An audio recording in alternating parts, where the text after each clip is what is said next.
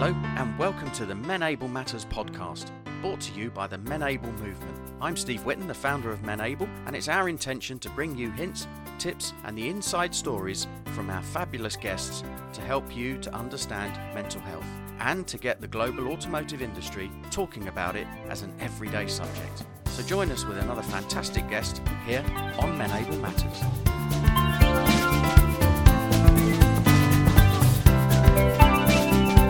So welcome to another episode of Menable Matters with me, Steve Whitten. Last week, we were joined in the Menable movement by another fantastic ambassador.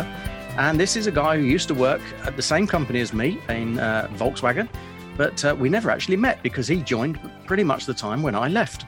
No coincidence there, I'm sure, but I'm sure he'll explain a bit more about that. So, and we are going to discuss what it means to come on board as an ambassador and the whole area of mental health in the automotive industry. So welcome to Menable Matters, Neil Mumford. Neil, how are you, sir?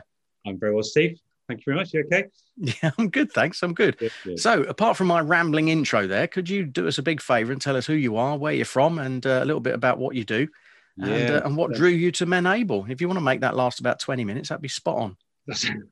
Okay, so my name's Neil Mumford. I've been in the automotive industry for all my working life. I guess about 23 years, and that's working within the Volkswagen Group network. So I did the time with Volkswagen Commercial Vehicles as a sales exec, and then went on to Audi in the network, and then 2006, I joined Volkswagen Financial Services, pretty much as you were shutting the door, I guess, at Brunswick Court, or you were at Madison House, I don't know. But I've moved on by then. I joined FS as a contract hire development manager, and the role was developing products and people in the Volkswagen Group network, specifically for contract hire. Did that for just under 5 years, and then I did a stint with Audi UK as an area fleet sales manager, covering a secondment, or on a secondment, covering maternity leave, which is a great time. A passion for Audi as a whole. So I loved that role. Lady came back to work. I went back to financial services as a business development manager within the commercial vehicle network to start with that. And that's just an amazing place. And again, people, process development, and ultimately, to assist the brands in selling cars. So my business development manager, I could say career, if you like, was commercial vehicles, Volkswagen and Skoda. And yeah, it's a great place to be. Last March, I was made redundant from financial services. I guess leaving FS, I made the decision to take some time out, which I'm glad I did, and I spent some time with my family, which was good. I guess I came back in October, November time, and went back into job hunting. And the reality is, Stephen, is there's lots of people looking for very few roles, and if they're looking for that role, it has to be absolutely specific to that role. So if you have transferable skills, that's great, and you may. So if you're looking, I don't know, at an analyst, let's just say, what we did, and you would have done it as well at FS, you did a lot of analysis around data and people, and just things that are happening with brand, lots and lots of data coming in, which you would then, put it all together and you come up with a solution. Now, if you're not an analyst, you're not going to get that role nowadays. And that's just, to put that into perspective. And I guess, that's where we are with it now. Because you and I connected in that regard as well, didn't we? If you don't mind me mentioning that, actually, you inspired one of my vlogs, which was all about the feedback of being told you're overqualified for jobs that you're applying for. Yeah, and absolutely. So, I've applied for a few roles. You get to hear back from some, which is great. Then others, it's you get put through an interview only to to be told that you're over experienced. With the experience that I've had with with a manufacturer or manufacturer finance company, if it's a dealer, generally it's overqualified, over experienced, or if something comes up with another manufacturer, you'll be snapped up and you'll be gone, and it's really frustrating. And so and I won't be the only one going through that. So I then reached out to you. I guess off the back of one of your Twat and the Hats vlogs. I just thought and I commented on a couple of your previous ones, as well. And I just felt I really need to talk to somebody. And I looked at what you guys are doing at Menable, and I just thought, actually, they might be able to help. So you and I spoke, found out that our history with FS. And I just thought, as it's gone, I've responded to a couple of your vlogs. I just thought, actually, I'd like to be part of this, because this is actually quite a big thing, because and we spoke about it. Us blokes don't talk. We hold our emotions in. And I guess, Steve, I was lucky at FS. That's very much on their agenda, is the whole mental health and well-being. And I was fortunate enough to have a line manager who was really good, and he would regularly check in with me. Because I went through a couple of traumas over the last few years, and the thing is, I don't think you fully understand what happens until maybe 2 or 3 years down the line, and all of a sudden it hits you. And I was in that space, and if it wasn't for a particular individual just checking in, on a regular basis, just saying, Neil, how are you? I just felt I could talk to them, because I knew I was being supported. And I just look at it now in the automotive industry is a great industry. I think if you're in a successful place, it's probably one of the best places to be, because nobody celebrates like you do in the automotive industry.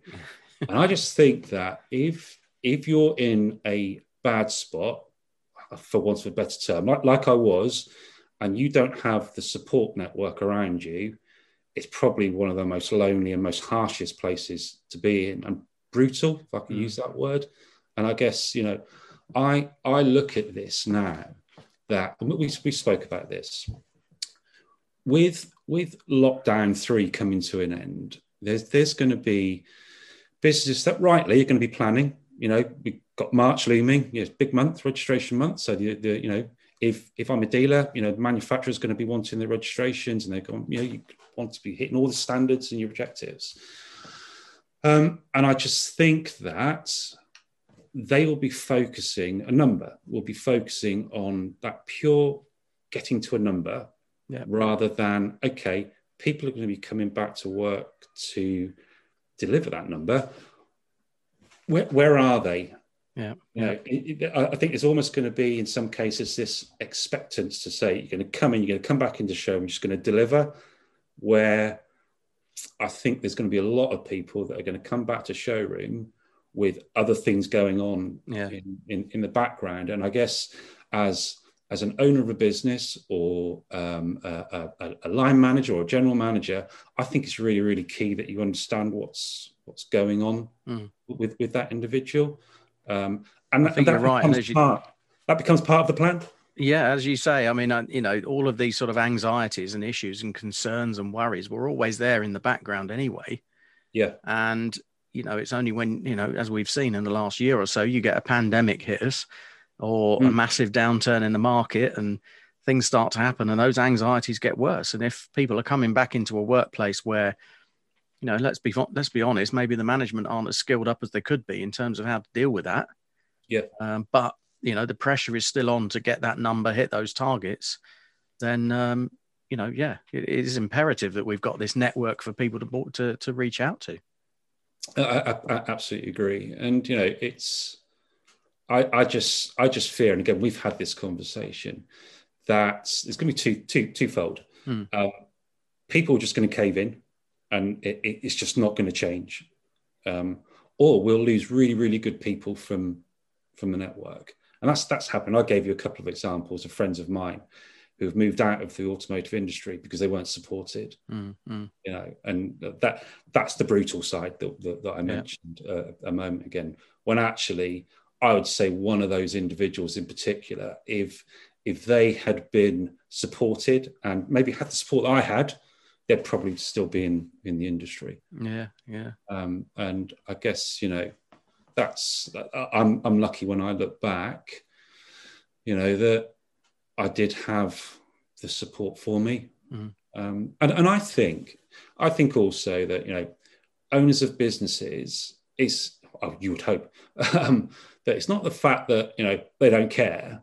In a number of cases, they actually don't know how to. Mm-hmm. They really, really want to help their people, but they just don't know how to. And I guess, I look at, Menable and what you guys have done to say that there's a support network there for you if you're that owner of a business. Yeah. So actually, let me reach out to Stephen and, Stephen, help us. This is the situation I've got. I run 10 sites, I've got these employees. How do I get well-being on my agenda? And I think, that's what I would advocate owners of businesses who are in that situation to reach out. Yeah. Well, definitely. Well, thank you. I mean, a key part of our strategy, of course, is to enlist the help and support of people like yourself as ambassadors, to actually spread the word.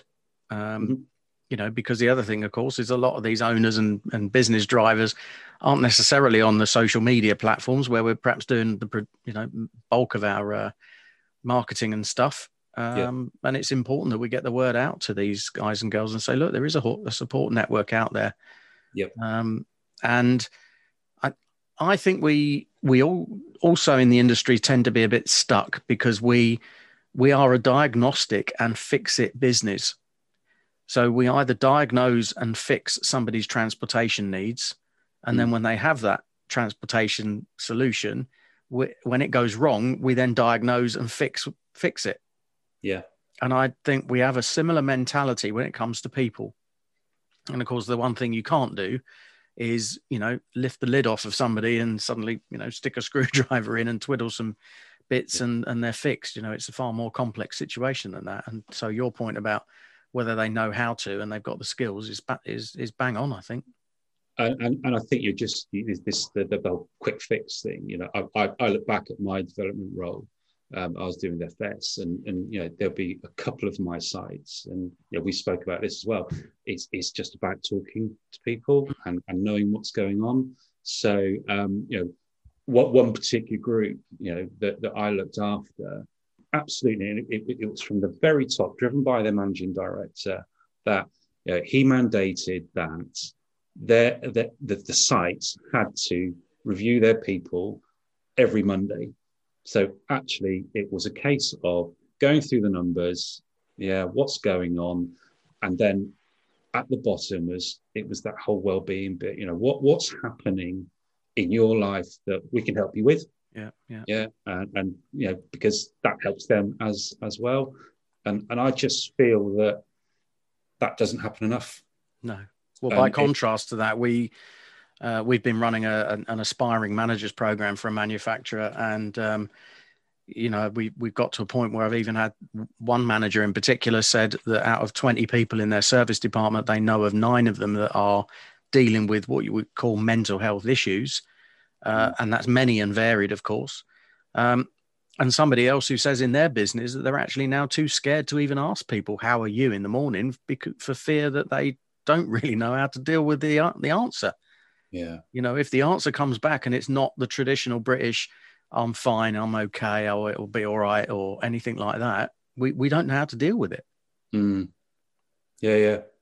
It's, I think, as I mentioned, where I was, it's just about talking to people. Mm-hmm. And it's sincerely, if I use that word, talking to people. It's not a tick box exercise. It's just talking. So on that front, can I ask you a couple of things then in that regard? Because it's just something that's been bothering me lately, is to think, well, one is, the talking is spot on, and it's about trying to resist the temptation to fix it for someone else. That's a key part of what we're about, is resist the fix. But on the other side, do you think there comes a point where if you're talking about it over and over and over again, that actually becomes more painful? Where's the line, in other words, is what I'm getting at. I mean, just a view on that, I guess, really. I look at that from my own experience. It's the sincerity piece of it, because I think, if you're going as a line manager, if you're going over and over and over again, and you're asking the same questions, quite clearly that's not working, and that's a coaching thing, I think, for that line manager, because the individual in question will just shut off. And they'll go, what as men do so well, they'll just put up a brick wall. So I think it's being sincere, and just talking to the individual, because a line manager isn't going to be a mental health expert. No, absolutely not. No. So I think it's it's that whole that manager reaching out to people, reaching out, to his manager or to their manager, and again, it's conversation. Not trying to turn them into counsellors. You can never do that, because it's so specialist. However, I gave the example of regular review, and openly asking the question, as you say, it's not a fix it thing. You can't fix it overnight. It won't happen. Yeah. And that's also got to come from your, I would say, go as far as say, if you're a line manager, that's got to come from your character. That's got to come from your values and your beliefs. It's not just, something that's on a to-do list, or, your daily schedule of things, must ring up and check well-being. It's something that comes from your heart, isn't it? It's from you, well, you genuinely want to do it. Agree. And I was fortunate enough to have that. I was also fortunate enough to be, part of an organisation where it wasn't a tick box exercise. Yeah. It was out there, and everybody spoke about it. And I think, so I look back and I was just unfortunate enough to have had that. But there's others that haven't. Yeah. And in some cases it will be because owners of businesses, as I said, they don't know how to do it. They want to do it, but they just don't know what it looks like. And in some cases, I know you'd said it, in some cases people don't want to do it because it's on the too difficult to do list, which I just find mind-blowing. And I'm quite sad. Yeah. Well, or they get to such a point where they almost feel that they can outsource that stuff to, further, or delegate it further down the line. And of course, if they're not living and breathing that themselves, it's not going to get delegated. It's just going to be a repackaged or remodeled version of what they do. Yeah. And I guess, it could be that, there's something deeper. If you were that stakeholder owner of a business where that was the case, maybe they just, maybe they're going through their own problems or situations, and they don't know what to do. They've put up this brick wall. So actually, it could be a case of, as brutal as the industry can be, is that actually, if I'm going through it, I've kind of got my own crap going on. Deal with it. And I've heard it on many podcasts. Man up and crack on. Put your big boy pants on. Just get on with it. That's absolutely wrong. Those days of, I'm going to call it Jurassic Park. they're gone. And I think, I guess kind of a call out to those owners of businesses is, reach out, talk to somebody if it is the case that you don't know what to do. Because there's a whole support network out there that, 100%. Are there to help you. Ultimately, you don't have to own it yourself. And that's what it's all about. I think people have, and maybe just human nature, people have this thought or vision that, they have to own it. It's them. They've got to go out there and they've got to deliver it. And I guess, you know, with the right guidance, it can just filter down, and you know, it can, you know, they've got business owner, you've got line managers, you know, because we love a good organogram with lots and lots of managers in the automotive industry. But you know, just that's all I would do. Just I'd call out to reach out and just talk to somebody. Yeah, absolutely. Yeah. Oh, I mean, and the issues are immense, and we go through the list of them quite regularly and think, right, where do we start? And I think ultimately it is about beliefs and values. And, you know, as an organization, we only want to work with those companies that have got that kind of mindset at the beginning.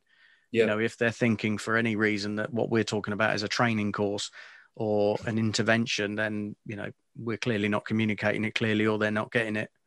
Yeah.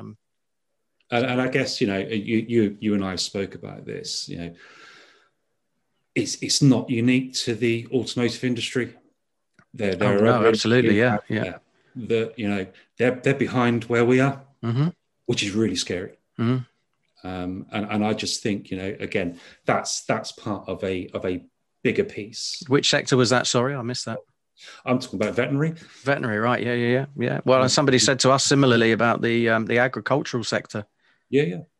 You know, it's scary, Stephen. It is, and out, you know, as well. And no easy way of saying this. You know, prior to the pandemic, we were building up quite a nice little bank of contacts and potential business out in the United States. And one of the things that's astounded me through all of this, because quite often people think that the US is about 10 years ahead of us, and when it comes to things like mental health, they're 15 years behind us.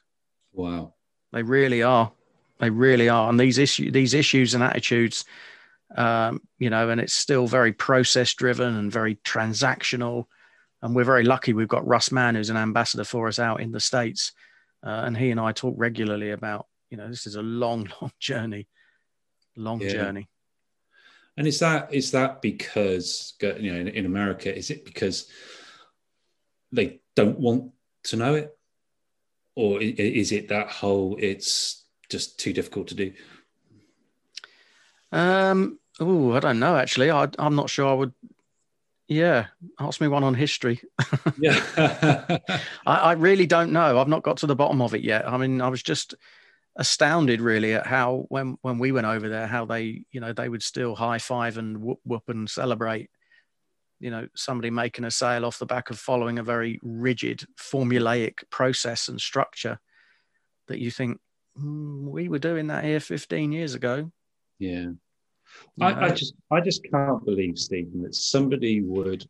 That's a big generalization, by the way. That's probably not everywhere, but, you know. No. But I just think, you know, nobody will go out to work wanting to ignore somebody who's crying out for help. I just can't believe that. I believe that it would be, if there is that person that really, really wants to help, because they just don't know how to do it. Yeah.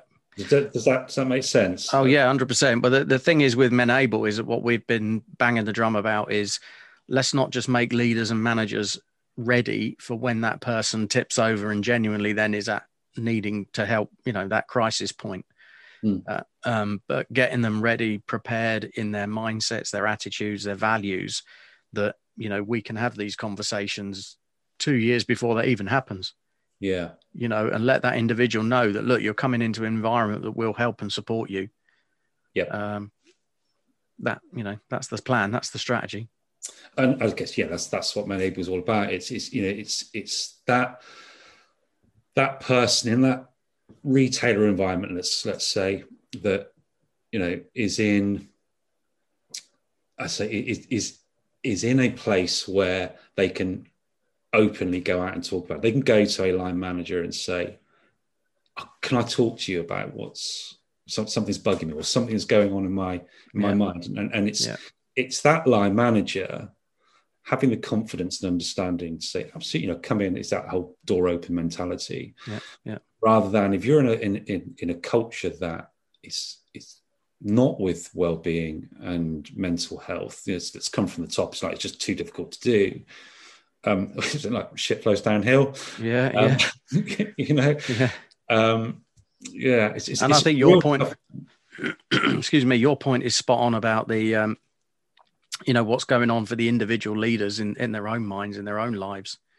Yeah. And if they've got their own anxieties, and what we're finding is there are a lot of senior people in this industry who have got there and look around themselves and go, I'm going to get found out if I'm not careful. So we have a huge issue with imposter syndrome and people being quite concerned that, they're in positions of seniority that, perhaps don't have the emotional intelligence that you perhaps think would come with that territory. Yeah.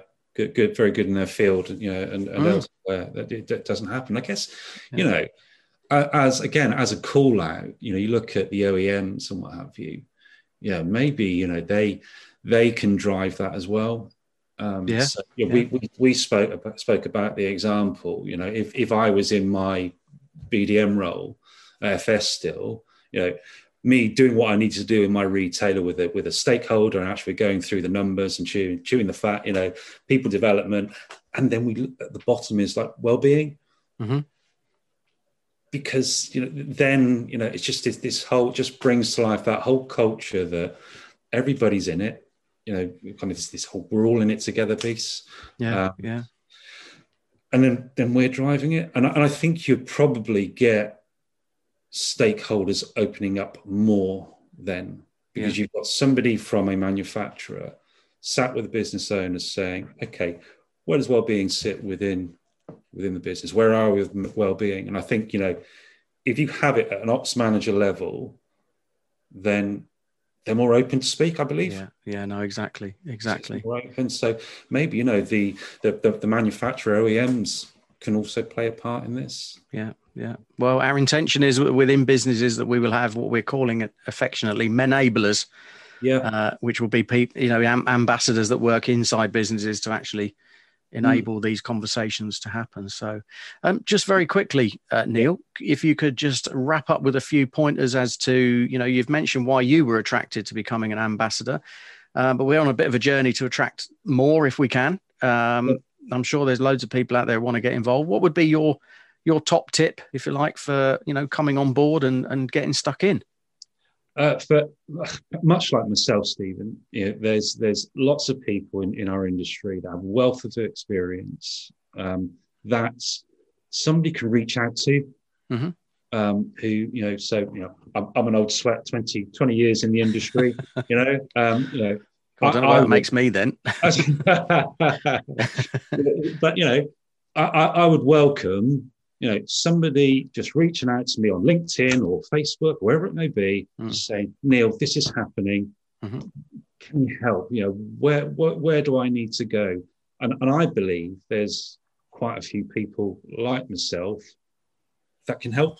Yeah, I agree. So the reason I did what I did, became an ambassador for it, because I reached out to you. I found somebody I could talk to. And all of a sudden, it just came to me. It's like, wow, actually, I've got something to offer here. Yeah. Well, I can vouch for you being a top bloke, Neil. Thank you. We're absolutely delighted to have you on board with Menable, and looking for, greatness going forward. I'm sure we're gonna conquer the world with this issue. Absolutely. Okay. Thank you so much for joining us on Menable Matters, and we'll catch up with you again soon. You will. Cheers. Thank you. Take care. Thanks. You've been listening to Menable Matters, the podcast brought to you by the Menable movement. If you'd like to get involved, join us at menable.org or follow the hashtag Menable. Join us again for another podcast where we'll talk to more fantastic guests and get their hints, tips and insights to their personal stories too. See you again soon.